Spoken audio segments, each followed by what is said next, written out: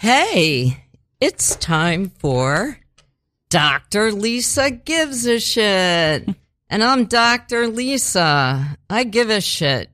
You know, I'm a self-proclaimed psychotherapist for you guys who may not be aware. And, so that's my jam. And thank you for listening to Radio Free Brooklyn. It's the greatest radio station in the Western Hemisphere. I've listened to all of them. This is definitely the best. So go to our website, radiofreebrooklyn.com.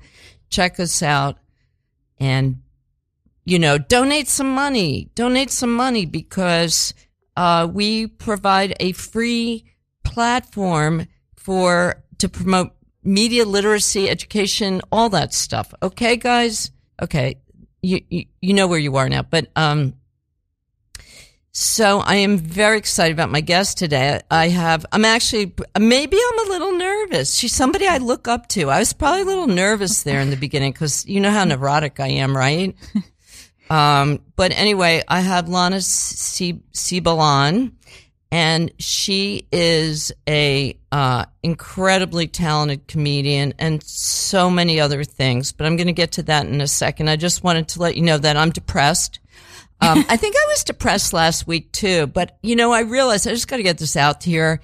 Here's what's weird that happened in my life. Okay. This is so strange. In the last month, I have been to, a reunion of all my advertising colleagues, a reunion of all my wacky performance art colleagues, a christening. I have never been to a christening before, and a memorial for a friend of mine's dad. And I've been like, why am I struggling? Why do I feel so lost? And then I realized, like, that's just too much heaviness in one point. That's like life, death. And then, you know, you wind up feeling so old. You know, your niece who you saw as a kid is now a mom. She has this huge house, a great husband. And it's like, how did she get that all together? And a baby? And it's like, I knew her as a kid. And like, I feel like, God, am I a failure? Anyway, so I'm going to tell you a little about Lana. And then we're going to, okay. So here's another thing about Lana. It's really interesting for me. And I think this will be interesting for all of us because I've known Lana since like May. And this is actually the first chance. I met her because, I met her initially because she runs an open mic at the Tiny Cupboard. But I've seen her perform many times. I mean, and her career is going gangbusters. I mean, she's a hardcore professional comedian that I happened to meet at the right time for me to meet her. Because I don't think she's really even doing open mics anymore. Who knows? We'll find out. But anyway, so this is the first time I've really gotten to sit down and talk to her because normally she is just a rare person in the comedy world as far as I can tell because I decided during the pandemic that I wanted to start doing comedy, which is like kind of weird, but kind of whatever. I do this, right? I talk to you guys. I just need to learn how to do jokes. I don't know. I wanted to try it. Whatever. It's good to try new things, guys. Don't make fun of me, okay? So I decided that, and then I've tried this before over the years. I've taken a class, I've done the open mics, and the people are usually, you know, I'm just going to be nice and say not always friendly, okay? And you know what I mean, right? And being a comedian is super, super hard, and you can't, you know, you have to be really dedicated and ambitious and maybe even cutthroat like every other fucking creative field, okay? So I'm not even being critical. But for some reason, I had the great good fortune of doing the first live, not on Zoom, open mic, and it was run by Lana. And I don't think Lana realizes what a gift that was to me. And it wasn't just because of her. It was because of all the vibe of the whole thing. So Lana is, and I know a lot of people feel this way about her because she's surrounded by people all the time, which is why I never get to talk to her at any of these things. Okay. But she's had a very interesting. I know enough about her. I'm going to tell you some shorthand comments about her background. She's sitting here. She's always, here's the thing that I really want to find out though. Why is she's always so positive. And is she really that positive? And how did she get that positive? That's one thing we're going to find out. But I want to tell you what, and she's a really remarkable person. And listen to this bio, okay? She immigrated from the Ukraine at like 8 or something, which is a really big deal, right? That's a really big deal. So she wasn't even fucking born here, okay? She probably had to learn the language and get used to the idiot American kids. But listen to this. She was ranked 7th in the United States for ballroom dancing. I mean, isn't that incredible for anybody? Like, but that's not enough, because then she went on to like study acting and do acting, and now she's a fucking successful comedian. So it's like, she's a pretty, you're welcome. I got her on here, and you are very, very welcome. I'm just going to say before I bring her on, if you want to know anything about her, follow her, find her shows, you should really go see her. Just go to her Instagram, which is Lana, LANASIEBEL. Okay? There you go. Hi, Lana. Hi. Wow. Now I'm nervous. You're amazing. And that was like the best introduction ever. And, I need my parents to listen to this now. Oh, so really? They don't think it was a waste of an immigration. Thank you. So wow. Is there anything else that I gave you a really mini? Did I miss anything? That was incredible. No, but did I miss any details, or is there anything else? Well, yeah, I'm very excited. I got the headlining series at the Tiny Cupboard, which is huge. Thank you. I really appreciate it. It was very exciting. October 26th, 10 p.m. Hope you guys can come out Tuesday. And it's just going to be, the other comics on it are just incredible. So, yeah. Sorry, guys, wrong pipe. Water. So you're going to be inviting like major comics. They're major and you're hosting. Yeah. And I'm actually headlining. Oh my God. Yeah, so you're headline. Oh, for this particular show. For this particular show, I'm the headliner. I'm doing 45 minutes and the comics. Oh my God. Yeah, well, yeah. And that's October 26th. October 26th, Tuesday, Tiny Cupboard. So, so I'll be back. I'm going to LA. The 26th. So, okay. I'm going to that. I'm going to that. I'm buying a ticket now. It's going to be sold out. Oh my gosh. So that's so fabulous. But you've been like touring all over. I've been touring. Yeah, I started headlining. I did my first 40 minutes back in June this year. And that was really exciting. And you find out that you just constantly can't get comfortable. You have to constantly push so hard to just get to the next step and the next step. And I so relate to what you said. You always feel like somehow you're not measuring up. I think we all feel that way. I certainly feel that way every day. Good. It's so good to hear. Yeah, I mean, that's so reassuring. Not that I want you to feel that way. No. And it's so funny. Like, I feel like the better we do, like I feel like you're so accomplished. You're amazing. You have a radio show, I think so highly of you. And, so I think it's very encouraging that we all just feel like, And you know what I want to say to you overconfident assholes out there? Yeah. You're actually better off to be like me and Lana because you will work hard. You will push yourself a lot harder, and you will grow. Absolutely. You are not going to get stuck. You're not going to get stuck. So I want to get into your background, but I just want to hear like how you feel. Cause like I said, when I met you in May, you were hosting an open mic, even though you were doing a lot of shows. And now it just seems like your career has exploded. So tell me how you're feeling. I want to know how you're feeling.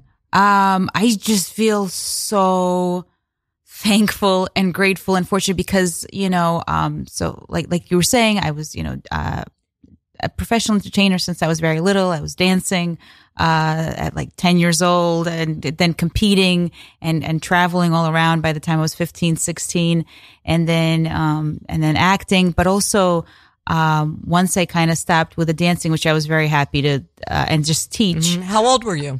So I stopped competing like in my mid-20s, late 20s, and it was a very hard transition, but it's something that needed to get done because a lot of people don't know the way the dancers make money. A lot of them, ones, that you see on Dancing with the Stars that I grew up with and knew. Oh, yeah. Yeah. Is, a lot of times you have to take your student to a competition and they pay for your hotel room and your plane. And I couldn't live with myself. And, just knowing, Oh, that's a racket. Yeah. Everything's a racket. Everything's right? a racket. And it just felt like a big scam to me. It just, you didn't want to have that lifestyle. I didn't want to I get that. That's felt, not creative in your creative soul. Absolutely. So that's not and also it's very short lived. A lot of times you're in your 30s and you're considered somebody which is crazy to me. Well, your body, it's competitive. Obviously, it's competitive, and your body only goes so far. But also,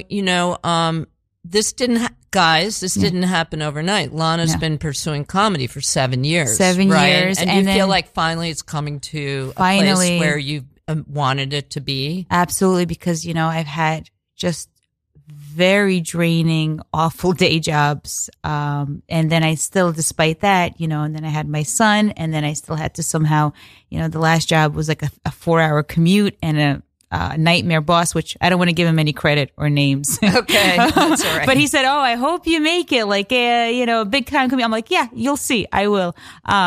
It was just a real struggle to just get myself on stage after such a horrendous day of abuse and commuting.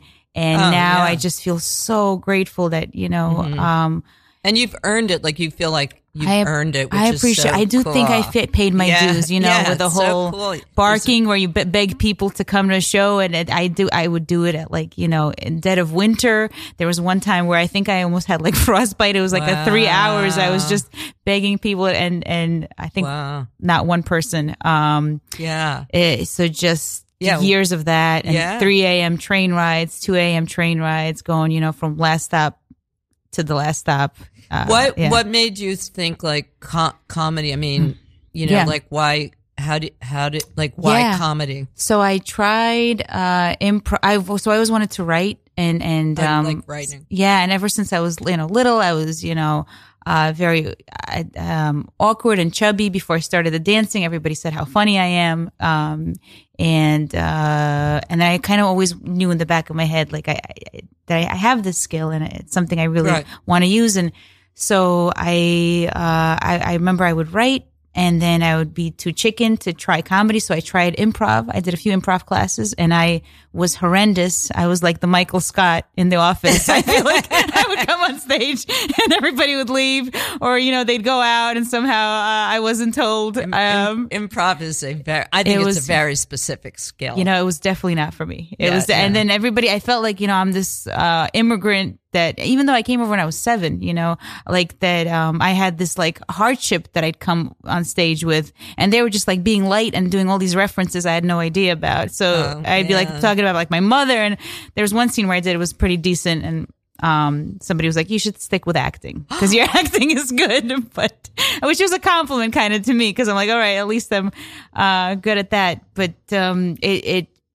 I finally, I was thinking about doing stand-up for 8 years before I finally got on stage for the first time. Oh, there you go. Yeah. See? So it was an 8-year, work in progress. See how inspiring this is? Oh, thank you. Yeah, and then luckily, because of the acting and the dancing and all, my first set went really well. I really prepared. Sure. Thank you. Yeah. And these comics who were, doing it for a while, they came up, they said nice things. They were encouraging. Yeah. So it was, and I find, what's funny? I find the ones that are doing really well, the comedians, in terms of people and career, they're the ones that are kind and usually offer some kind of, when they see somebody who's has a lot of, talent.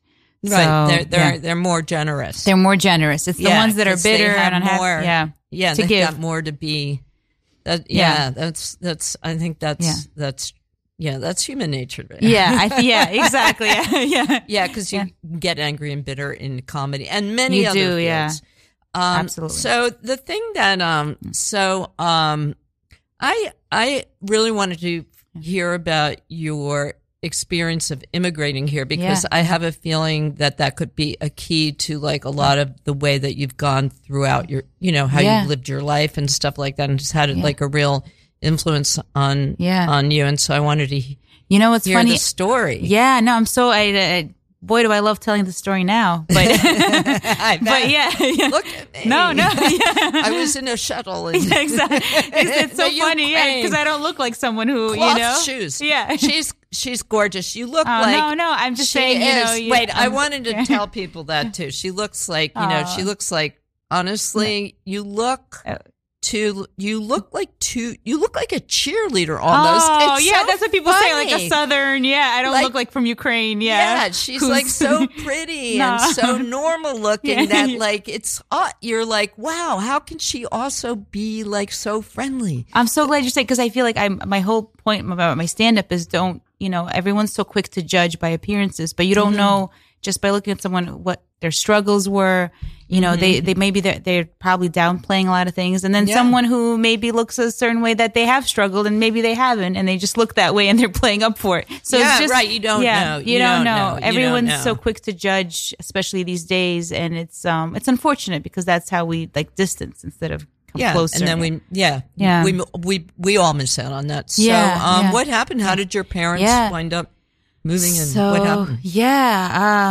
I have so much admiration for my parents, and what a life. I mean, some of the problems. It's just the only thing is it gets so heavy when I talk to them that I really wish they would have gone to therapy just because so we could have like a normal dinner, because everything feels so heavy all the time. Where do they live now? So they live now in Brooklyn. We all came over. So I was 7. They were. It's so funny. They were my mom was 39. My dad was 43, and my brother was he's 10 years older than me. He's 17. So we all came over together, and they wanted to come 10 years prior, but then all the parents died. Like they were only 60 when all the grandparents. They were 60 years old. It was crazy. All 3 from cancer. And some of the things my parents tell me is unbelievable.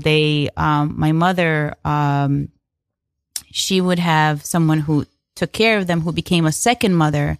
And this woman, I think I'm going to go to tears. I don't think I ever talked about this. She was a Polish woman who her parents, she wasn't Jewish, but her parents and her were all taken to the concentration camps.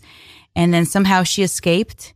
Yeah. Really? And it was crazy. And she was, kind of working at the hospital, and my grandmother had to go free my grandfather from jail, because everybody goes to jail in Russia if you're pretty much doing anything, any kind of business. And it was my mother and her brother. So she needed someone to take care of them. And she found this girl. We don't know her age because she doesn't know her age herself. She was operated by the Germans, and she became like my second grandmother. She died when I was 1, but she, it would be so funny. My mom would say like she had some kind of problem, and she'd be like, "This is a problem, like this is crazy. You bought this skirt for $10, whatever. It's 10 rubles. This is your problem. You don't know. You have no idea. Yeah. But she was so. This is someone who lived all our lives with. So it's just crazy, now to be here, feeling very grateful for. And so my parents wanted to leave much prior to that. They hated the injustice and the being scared all the time. And we mentioned that mean, I'm not sure if I made it clear that you're Jewish. I'm Jewish. Right. I just very want to make sure harsh anti-Semitism. Yeah. You're just in the Ukraine. Okay. You're constantly, you can't go to certain schools. If you're like my brother couldn't go to a certain school. Oh my God. It was truly institutionalized anti-Semitism. So my passport really did say, it's so funny. I just recently looked at it. It was my 7-year-old picture of me, and it said next to it, Jew. Because they want to make sure that you're not a citizen, even though you're born not a there. Real citizen. You're not a real citizen. You're second crazy? Class. And we're not talking like World War II era. This is 89. We're talking, exactly. I don't want to say my age. How about let's say 94? No, I don't realize. I personally, we don't realize. So but do you remember feeling discriminated against, or were you too young? I remember my dad would have talks with me like, don't tell anyone we got a TV because they'll take it away. Don't tell anyone we got this nice thing over here because they might, and just, honestly, not only Jewish people, but also like our friends who weren't Jewish. They're constantly afraid of things being taken away by the government because it was a bit of like a wild, wild west situation where you don't know where, it was kind of. Do you remember feeling anxious, or were you about that, or was it just normal to you? Very anxious. Yeah. Oh, so everybody was anxious. So it affected you. Absolutely. Very, scared all the time. Can't say certain things. We have to keep secrets and lie, and you can't be truthful and trust anyone. Wow, that's really hard. It was. I was lucky that I was a kid, and then I was very lucky because I think for many years I dissociated of actually what happened during the immigration. So only now I'm starting to talk about how and realizing how it was pretty bad. It was. So we had to go through first to Moscow. So that was like the first on the train. Wait, when you got ready to leave, I'm sorry to interrupt you, but when you got ready to leave, was that like really intense? It was intense. I remember my dad would just give me like toast and bread. Oh, I'm like, what's going on? I thought, what about like for dinner? Like, but we lived comfortably. My mom was a dentist. Yeah. But up until that point, that's the thing. We lived okay, but we were always, it was the fear. So anyway, you went to Moscow. Yeah, we went. Yeah. So, before that, it was, the apartment that we had, another family just came in and kind of, it's like we couldn't really sell it. They just kind of like looked at it and it was like theirs automatically. It was very strange in that way. Like there was no ownership. Yeah, things could just be taken away. I thought I haven't really delved into asking my parents about that. But you were never homeless? Never homeless, but I know they had another home, my parents, before I was born that was just taken away somehow. Man. That's the thing. The government could just come and take away your home. It was kind of insane. So you got to Moscow. You got out of the Ukraine and finally you got to Moscow. Then after Moscow, we had to go to Austria. It was a whole thing. And then in Austria, this is kind of nuts. They lined up all the refugees and they said, who's going to America? Because they were automatically kind of supposed to go to Israel. But my parents didn't want to go to Israel. They wanted to come to America. And they lined everybody up and like my parents stepped forward. They're like, we want to go to America. And it was just them and another family. So then we had to stay in Austria for a few more weeks. And I remember, I think like some of the dinners we had, it was like canned goods, all the refugees sitting around. And I kind of disassociated a lot of it, but it was very strange. It was like a refugee camp. That's wow. Yeah. And then it gets worse, Lisa.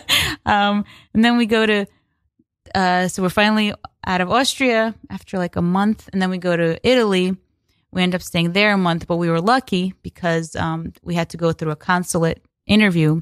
And a lot of the refugees, our friends, they didn't make it through because their plan was to look disheveled and so people feel sorry for them. Pathetic. Yeah. My parents were like, no, this is what I admire about them. They dressed to the nines. I remember they, dressed me up and they're like, we're going to look presentable and great and with dignity. And we were the few that got into America, the permission. Yeah, it was really, that's beautiful. Yeah. Oh, wow. Yeah, it was really something. Yeah, that story.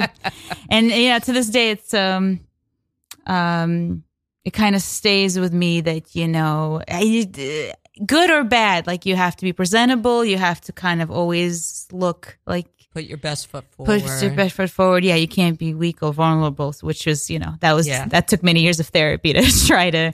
Yeah. That's exactly what I'm noticed about you, though. There's not a lot of that. That's because that's my life dependent on our lives dependent on that. Yeah. Do you remember like that whole experience of being lined up? Like it. Can you picture that? Yeah, I kind of remember. Or how did that, was that as a kid, you're like, this is just, but this is a lot of memories. Some I remember very vividly and some, but it's. Were your parents afraid? Did you know? Oh, they were, yeah. They were, it's so funny because to this day I see them when there's really tough struggles and hard situations. They handle it just as if we're going on vacation, having the best time. It's like it's always a baseline level of panic, and so it makes it very hard when things are going okay because they create, and this is where the comedy, I guess, comes in, because they create these situations where it's stress and anxiety and things we're almost near death. It's always like near death. And when it's not, it's unbearable. Yeah. But it's kind of like, I mean, it must be frustrating because it's sort of like they've worked so hard to like, they should just be so relaxed now, and they can't enjoy what they got. They can't enjoy. And they can't enjoy it. And that's hard to watch. It's very hard to watch. And it's very hard to be like in a constantly, just sitting around, and it's this level of miserableness that's just. How often do you see them? Or how often do you have contact with them? Is it like once? No, we try to talk every couple of days, and pretty regularly. Yeah. So so then what happened? So you got to come to America. Got to come to America. And then so it was my first plane ride, 10-hour plane ride. And then we got off, and we were very lucky that my parents, my dad's cousin, she was the only one that met us at the airport, and she took us in to her home. And it was in East New York. And back then it was a tough. Still is. Yeah. And then I'm like, what? This is what we came for. In my mind, I was thinking, just because you think, no cats in America, Fievel, and then, but we, and I don't mean that in a bad way. I just mean like you think it's going to be this paradise, but it's life, just like everything else. Yeah, East New York is not a great introduction to America for anybody. Back then, it was. Let's just be honest. I know things are changing now, but their home was it was nice, but it's not like what you envisioned. But we were so grateful to them because they were so kind to take us in. They helped find my parents. Yeah. So to this day, we were always just so grateful to them and the whole, and it was funny because my cousin, my aunt was like, don't ignore him. And he was trying to speak to me in English. And I was like, I don't understand what's going on. You didn't understand English at all when you came here. Yeah. It was so. Nothing. Nothing. Yeah. Wow. Just that feeling of like, what? I think I still took that feeling with me all the time. Like, what's going on? I have to try harder. I have to figure out how to do this. It's always like a scramble of trying to figure out how to get to understand things. So then I'm guessing your parents got their own place. Got their own place. I became like a latchkey kid. I had to go to school by myself and then open up. They taught me how to open up my apartment and kind of get myself dinner. And my dad would come home like around 5 or 6. But my brother was going to school and working. My mother was going to dental. She was like learning English at that point. My dad was trying to get work and learning English. So right away they were like just very hard workers. But it was. So they were looking for jobs, and you had your own apartment. They were looking for jobs, and then did you have help from the government or something? Yeah, a little bit, but they were so keen on, they stopped all the benefits after 6 months of getting jobs. So you did get a little help. Already. Yeah, because we literally came with nothing. Yeah, I know. I was wondering. It was kind of nuts. That makes me feel a little better about being American, just a tad. But that's good. It was like very, very scary. I still can't believe they did all. I'm very impressed with them. Yeah. Oh, we all are. Yeah. We don't have to do things like that anymore. Yeah, it's I can't, learn the language. They were just going to school to learn the language and get a job. And so, do you remember when you started school here? Do you remember what that was like? Yes, it was awful. It was so frightening. It was awful. It was so awful. You poor thing. Where were you? I was in the school. Like it was only a block away. It was in Bay Ridge. Bay Ridge. Yeah, okay. Bay Ridge. Yeah, like 95th Street. I still go by the building sometimes, and it was. It was just I didn't know the language. I had no idea what was going on. It was just it could have been mumbles to me for 8 hours. Worse than your first open mic. Yeah, it was much worse. Yeah. You know what? I think it was. Yeah. More out of place than that. Yeah. And that was, those are pretty terrible and horrific. Yeah, nightmarish. Yeah. So what happened? Like, how did you Like I can't even imagine. Like you know, I feel so lucky that I was only 7, and things just kind of absorbed. And then I remember just this. Like I would ask my brother. He went to like English speaking school in Russia, so he knew a little bit. Yeah. Like I would ask him like, what does this mean? What is that? But I would do like the homework myself. I don't know if it was any good, but my parents were so proud. They're like, look, she's, doing this or so. And I'm like, yeah, what choice do I have? But yeah, I would watch a lot of cartoons to, TV. So you picked up. What about your friend? What about friends? Yeah. So I had it was so funny. I had somebody living right across from us, and her dad's name was also Michael Feldman, like my dad. Oh. And she was Alice Feldman. So she was my age, and she also just immigrated. So that became that's beautiful. Yeah. I wish we'd stayed in touch. I wonder what's going on with her now. And where was she from? She was also from Ukraine? From Ukraine as well. I'm not exactly. So I don't remember. You guys spoke the same language. Yeah, we spoke. That's she was wonderful. Yes, oh, thank God for that. Right? Yeah, it was. I was so thankful to have her. Yeah, so she was about there together. We were together for about 2 years until we moved. And then did you adjust after a couple of years? Yeah. So it was a few years in that school, and then it was very strange. I went to a yeshiva, which I didn't know anything about my culture or Judaism. That's like a very Orthodox Jewish school. Yeah, so it was actually the first one I went to for a few months, but then it kind of got separated, and it became just an all-girls school, and it became an all-girls school for girls who were immigrants or refugees from Russia. Oh. So it was a lot of Russian-speaking and not religious, and that was very. I went there from 5th to 8th grade. Oh, so was that a good situation? That was a very good situation. Yeah, was. I think that was when I started to. That's when I got the whole humor thing. People started to see me as somebody who's that sounds like a really good situation. That was really good up until I started dancing, and then by 8th grade I was already heavy into my eating disorders because I had to accomplish things. So eating disorders are great for like people who are really ambitious. If you're really ambitious, man, you can really get down to being an anorexic. I'm telling you, the willpower, I can't do that anymore. That was incredible. Were you ever hospitalized? I wasn't hospitalized. Were you anorexic or anorexic? I was anorexic, bulimic? Yeah. And then I transitioned from anorexia to bulimia. Mm-hmm. So anorexia was from about 12 to 14, 15, and then the bulimia came, which was, I guess, a better transition. Yeah, it was I don't know. It was very smooth. I think people are like, she's a comedian? This is so sad. But yeah, I think. So how did you get interested in dancing? You must have, that must have helped you really find yourself. I mean, you're obviously got to have a natural ability for it, right? No, I had no natural ability. What a determination. Exactly. So how did you get into dancing? Yeah, I'm trying to remember. It was the big part of it was, so it was very popular, Latin dancing, in there was different neighborhood. Like there's a Bensonhurst studio and then there's a Kings Highway studio. And funny as it is, a lot of these dancers are now, the Dancing with the Stars people. We all grew up in the same. Yeah, I know them. That could have been you. That could, yeah. It almost was. And I'm still very thankful that I got out of it. Well, and your life is cool. It's awesome. Appreciate it. Or it looks like it to me anyway. Yeah. Mm-hmm. I appreciate it, but as you know, everything is smoke and mirrors, and even the people that you think are on, just how could they? You hear these stories, you're like, how did this happen?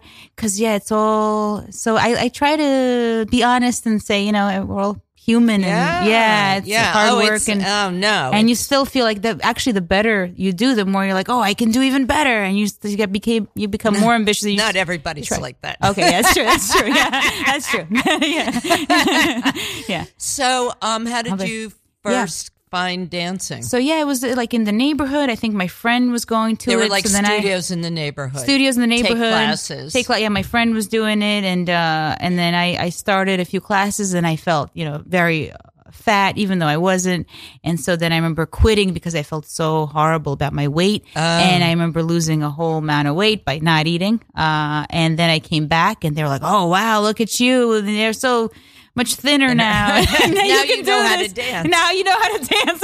You're still tone deaf, but look at that figure. I was 12. Yeah, It's terrible. It was crazy. Yeah, and then yeah, I became very ambitious. Probably as I am with a lot of things, and I was like, I gotta get this. I got to get this right. And so did you, I'm going to say this, did you go overboard in training? Oh, absolutely. Yeah. I started, yeah. What was that like? It's funny. Like, I remember my first few dance partners were like, I'm out. This is you. You're asking for way too much. I just want to have a good time. They were like, just because I think I was all in. I'm like, okay, we got to do this for 4 to 6 hours now, right? That's what happens next. Like every day. Like every day. Including your schoolwork. Yeah, including, Exactly. This is so, no, you know what? This is going to sound racist, but I'm going to say it sounds very Russian, Asian. Yeah. I'm going to say yes. Tiger mom. Yes, yeah. Very tiger mom. Yeah, I think Russians and Eastern Jews, European. It's that ambition. Yeah. It's that immigrant. We have a lot in common. Yeah. That's a good thing. No, yeah, you're right. It's that immigrant ambition. So you wound up like you were just totally like driven all the time. And then I just really for some reason wanted to do really well, and then I started competing and locally, like all over different states, and then I was very ambitious to do better and train with the best coaches, and I was kind of in a way it was all me. But luckily, my parents aren't stage parents at all. But they saw self-motivated. I was, yeah. But it's really interesting all that drive. Yeah. Which must have. Yeah. I mean, it feels like there's. I'm feeling two things. I'm feeling like way, impressed. And then I'm also feeling sort of like a little bit like protective of the little girl. That's you know sweet. what I mean? Like that little girl, like why isn't she like running around outside or just doing, what do you think, what do you think motivated you to be so I'm so thankful that you see this is why you're so good at this, and I'm so grateful to you because I think it was a real combination of coming to this country and proving yourself, seeing how hard my parents work, and then also, I don't blame them too much, but I think they were so stressed out, my parents, in trying to survive in a new country and doing well for my brother and myself, that there was no attention paid to me. There was, but it wasn't like I didn't feel seen or heard. But were you trying to I was trying to impress my mom and my dad, and I felt like nothing was ever good enough. I still feel that way. And it's no, I hear you. We're all like that. So you felt that. So you were doing it to get their approval as much as anything. Then I think it's funny. I'm not sure if it was more approval, but it was more like pay attention to me, recognition. Look at what I'm doing. I don't think I got that. I wonder if there was any like sense of fear that if you didn't like make sure that everything was going to be okay, it could just go away or something. Oh, absolutely. Yeah. I felt like constantly, I'm fighting against the powers you can't see that just take things away. Exactly. Like out of nowhere, right? That's where the whole eating disorder comes in, where feeling like you need to control everything and anger about not controlling things. So did eating disorder become a big, did that dominate a lot of your life? Yeah, it did. In what way? Yeah, the anorexia was, just focusing on the dancing, not really having much of a social life, and just focusing on the work of that at a young age. And then with the bulimia, it was also very isolating. And at the same time, I'm so glad it's been years since I did that and got treatment, because, it really messes with your throat and your organs and my teeth. That was a real, which I think is kind of also a rebellion, because my mom was a dentist, my grandma was a dentist, so it's a rebellion. So your mom became a dentist? For the second time in America, yeah. Yeah. we have a hardworking family. Holy shit! Yeah, I'm glad I wasn't part of your family. I'm telling you, man. it is. What about your brother? What does he do? So my brother's a computer technician now, and he's doing well. Yeah, he's got his wife. She's a anesthesiologist, and my nieces are becoming dentists. They're in their early 20s, which I'm very happy and relieved because my mother could, focus on them now. Oh, right, instead of me. But does he have the same drive, and is he the same way about it, things that you are in that way? Yeah, I think we had a very different childhood because he came here when he was 17, 18. He's very hardworking. He has a drive. But I think his childhood, he got, my parents keep crying, and I'm like, it's fine. I'm proud of who I am, but that he got more of a childhood than I did. I see what you're saying. And attention from them. He didn't have that. I got it. I mean, I can't imagine. They had all the grandparents were dying out. Then they went to America. They had, were 10 years apart, and then they had a kid who, my brother was 17, 18, more reliable. And then a 7-year-old who, well, it sounds what like do we do now? Your brother had a more normal rootness kind of childhood that you never really got. I think so. Yeah. You never had that at all. Yeah. I think that's it. But I think I got very lucky in a lot of ways with my adulthood and pursuing these things.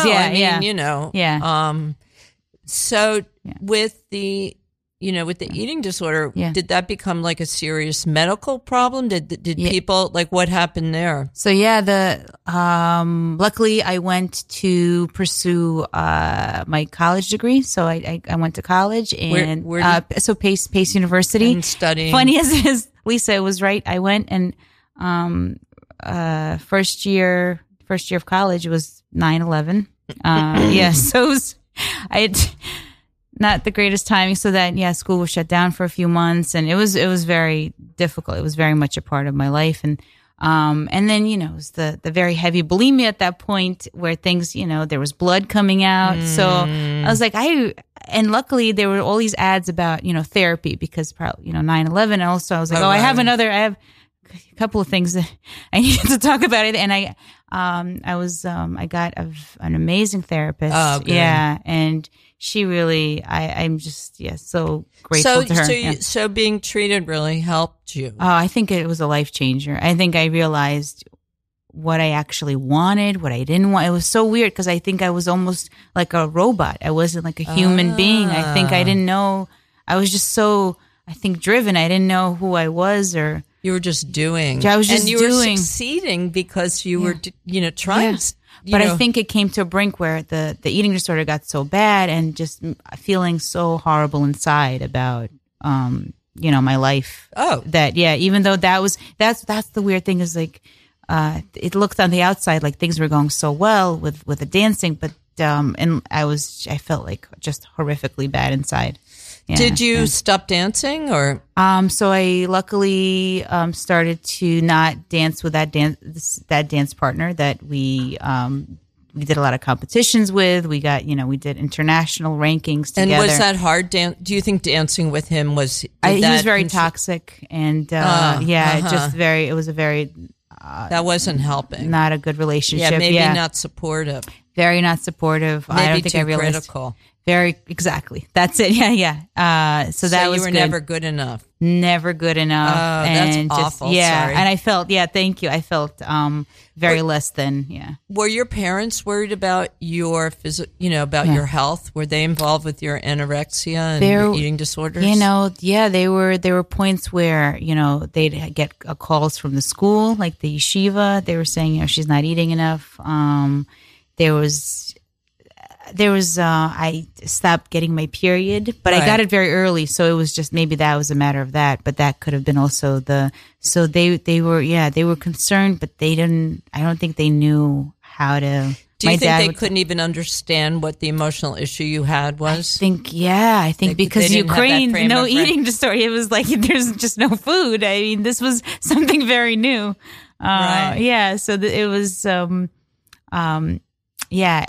and then, Did you have friends you could talk to about it, or? I think I was so protective of the disorder because I think it felt like it was getting me nice things. Yeah, that I didn't could want see them that. to come and destroy my success. That was Right. like, oh, everybody was, it was that they were concerned, but then it was like, oh, look at Lana do this and fit in that dress and look, it looks so glamorous.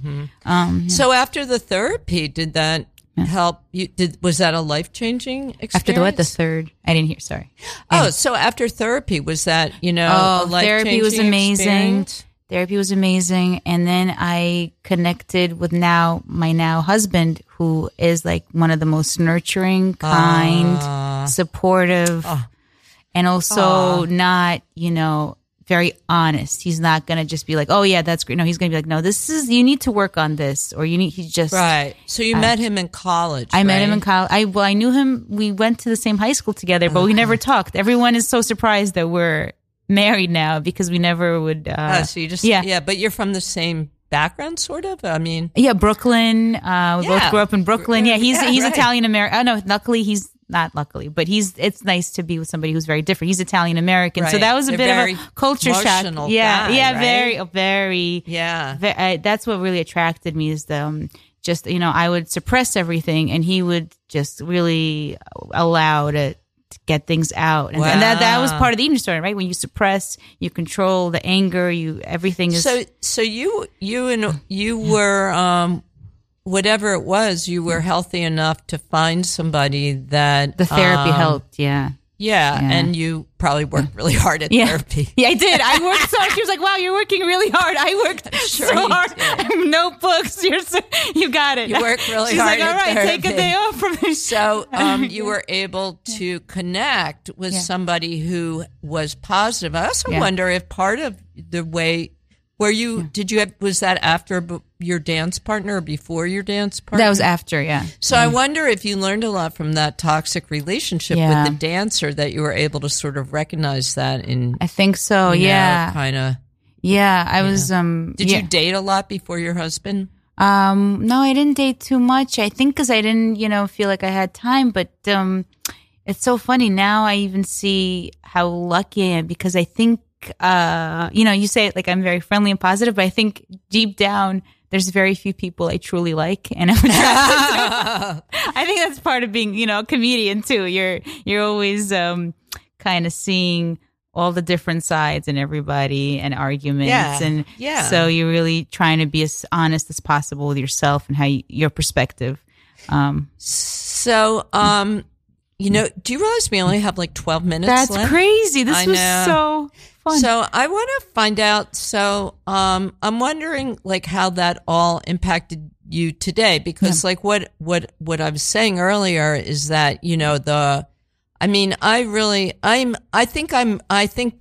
countertransference. I am actually really envious of how you are able to present yourself to the public, because that's how I would like to be. And I feel like, also because you're a performer since you were little, like I don't have a perception of, it's hard for me to see how other people see me or even just put a blank screen on. I'm just not naturally that way or whatever. I haven't worked hard enough on it. So I am kind of curious about like what that's like. Like, are you putting on, like in the situations I've seen you, which are pretty casual and friendly, even though they're quasi-professional. Like, what are you feeling? What is it like to be you, and what is the public reacting to? Oh, that's so interesting. Wow. First of all, I think you present yourself beautifully. Thank you. And second, I think we discovered today you really are a truly good therapist, Lisa, because I think my perception ever since I was little of how I present myself with that interview at the consulate in Italy was this is life or death. You have to present yourself in a very good, beautiful way. Otherwise, you will not get anything out of this life. Or you could be thrown into some dungeon somewhere. It's not like it's like a life or death. It's thing. a life or death. It. I think that's really stayed. I intellectually understand. But you know what? It's very constricting because you then you hide your anger and your sadness and your fear, and then you feel like you do feel like a mess inside. Everybody does, and because you have to present yourself so. that's what's freeing about comedy is you can really show your angry perspective and your, just rage over things. That helps. At least it's a format. But yeah, I definitely struggled with just trying to be more relaxed on myself. This is what I imagine is difficult for you, and I could be completely wrong. But like, I guess what I imagine is that, you do interact with a lot of people, and you're a wonderful, charismatic, positive person, and people do respond. People want to be around you. There's no question about that.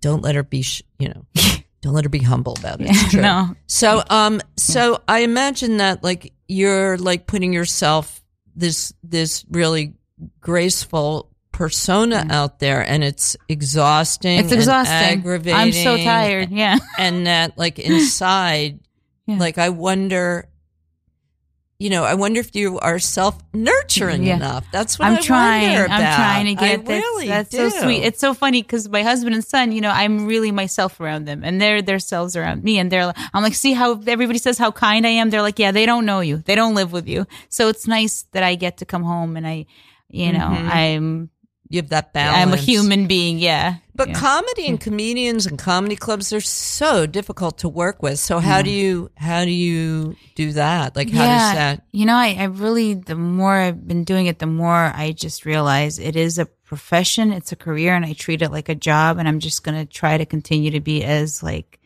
kind and professional and prompt as I can be. And that's all I could really do because it is a lot of it's very subjective, and a lot of it is, I hate to say it, but women are getting a lot more opportunities, but it's still male driven. Sexist. Yeah, it's also really sexist. I do feel that's why I really enjoy so many. I think there's incredible male comics, but I enjoy female comics because I think we had to do so much more to get there. Well, but like, what do you do when you've got to deal with assholes. There's just no question. Oh, there's been a lot of assholes. So how do you do that? Yeah, I there's been plenty of times where it would be so much easier to be like, fuck you, how dare you? But I really struggle to take the higher road. And because, at the end, they're just having their inner conflict. Yeah, and they're having their inner conflict. Let them do that, but it's a much more powerful. One of the things I learned from my mother-in-law is, it's a lot more powerful to be kind. Yes. And she was very nurturing to me. She passed away a few years ago, but that's great. So you had her too. She was. I had her. She was a real female force. That she was so strong, and everybody, a lot of people even feared her a little bit, but at the same time they adored her because she was so kind. And so I wonder, like, as far as like your own social life, do you like, are you, you don't probably, I'm guessing that you don't even you don't like socializing. It's so funny. This is exactly what I'm trying to figure out right now. There's things that I need to do that, I could enjoy myself. I think I have this root thing of, I don't enjoy anything. And I do enjoy performing a lot. Yeah, obviously. Yeah. But you feel it. I feel it when you're on there. Of course. Because I think when I'm on stage, it's so stressful that I don't have to think about anything else. I have to just focus on that moment. But I think that's so funny. You just got to the root of it, and we just had talks about this, that I need to figure out how to do things that are just enjoyable. It's okay to just enjoy and not work all the time, and be stressed out all the time. And God, we're really running out of time for the question about being a mom. But so these are a lot of, this is a lot that you have worked through. So how does that affect you as a mom? Like, what's that like? Or there's a lot of guilt for not, being there. I am very lucky. My husband's like amazing. He stays with him. there's, No, but as far as like imparting like work ethics, homework, things like that, like how do you guide him? I think I have a good influence in terms of, and my husband too, in terms of his humor and the way I think he's just exceptional. He's 8 and he loves shows that you don't see an 8-year-old watching. He enjoys Seinfeld and Curb Your Enthusiasm. That's fabulous. And yeah, it's amazing. And he's pretty much like we all watch the same shows, and he's begging to watch, Sopranos. We're like, no, that's one thing where, he's just such an interesting guy. But, the truth is when I would do homework with him, he'd get C's. And when my husband does it, he gets A's. So I think he's very lucky to get, he's like, you made me. Why would you? I think I'm still not do you wonder if you're putting too much or not enough pressure on him to do well in whatever he's doing? I think we always saw how bright he is. So now he's getting great grades because we're like, you're almost holding out on us. We got to put you in a specialized school because you're so, his intellect, his emotional intellect and just how the way he feels for people. He's a little Brooklyn kid who curses and has this tough exterior, but he's so kind and worries about his grandparents. And, so is he pretty self-motivated? He's very self-motivated himself. Yeah. I think he's got the, my husband too, though, very, worried and also very motivated. Do you think that getting to the level in comedy that you're at, that you've strived to get to, and I do get the sense that there is a sense of satisfaction at this point. I'm sure by next year it'll be not good enough. You'll be back to not good enough. Yeah. But do you think that is a way or healing a way to allow you to start thinking about doing more, having more time for you? The truth is, I feel like the better I do, the more I'm not doing enough. It's so funny. So that's why I get why people don't even want to get to the next level, because you're even less happy. It's crazy. It's very, there's a second where you're like, oh, this is going well. The laugh, when you hear the laughs and the connection. But it's the further you get, the more unhappy you are. It's very strange. It's funny. Your parents don't sound like very good examples of how to have fun. No. What about your husband? Is he good at that? He's much better. And this is exactly right before we left. It's so funny you say this. He was like, can we do something nice? Can we do something fun? I want to have a good time. And you just hit it. It's so funny, Lisa, because that's exactly what I'm struggling with right now. And he knows how to get that out of you. I have to say, just from talking to you what's impressed me the most about you, and there's so many things, but is that your relationship with your family, your husband and the family you has been so, I don't want to say healing, but because it's so much more than that, it's allowed you to flourish. Yeah. Yeah. I think my husband and son are just such good people. I feel very lucky. I think that's your biggest accomplishment, frankly, out of all the accomplishments. And there's so many. I really am. I would agree. And I really love hearing that. I mean, it makes me feel really good. I don't know. That makes me happy. Yeah. Cause that makes me very content. Yeah.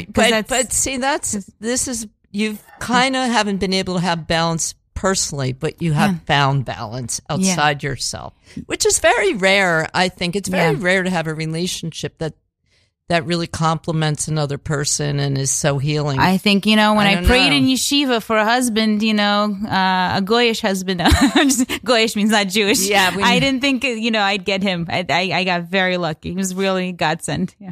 So anyway, we've got 1.5 minutes left. So I want to say thank you. I loved having you on. This is so amazing. Great. And I just want to make sure that everybody follows you on Instagram. That's Lana Siebel. I will be posting it on my, on my page and stuff like that. It won't be hard to find if you go to my show on.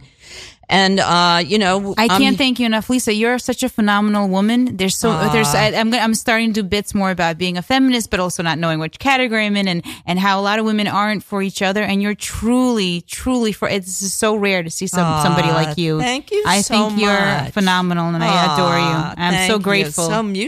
So mutual here. But I also want to remind you to listen to Radio Free Brooklyn. We have so many great shows. We have so many great hosts. We have so much it's a great community, and we have all sorts of stuff going on. And you should make sure to go to our website, radiofreebrooklyn.org. Like I said, donate, sign up for the news. Dr. Lisa gives a shit.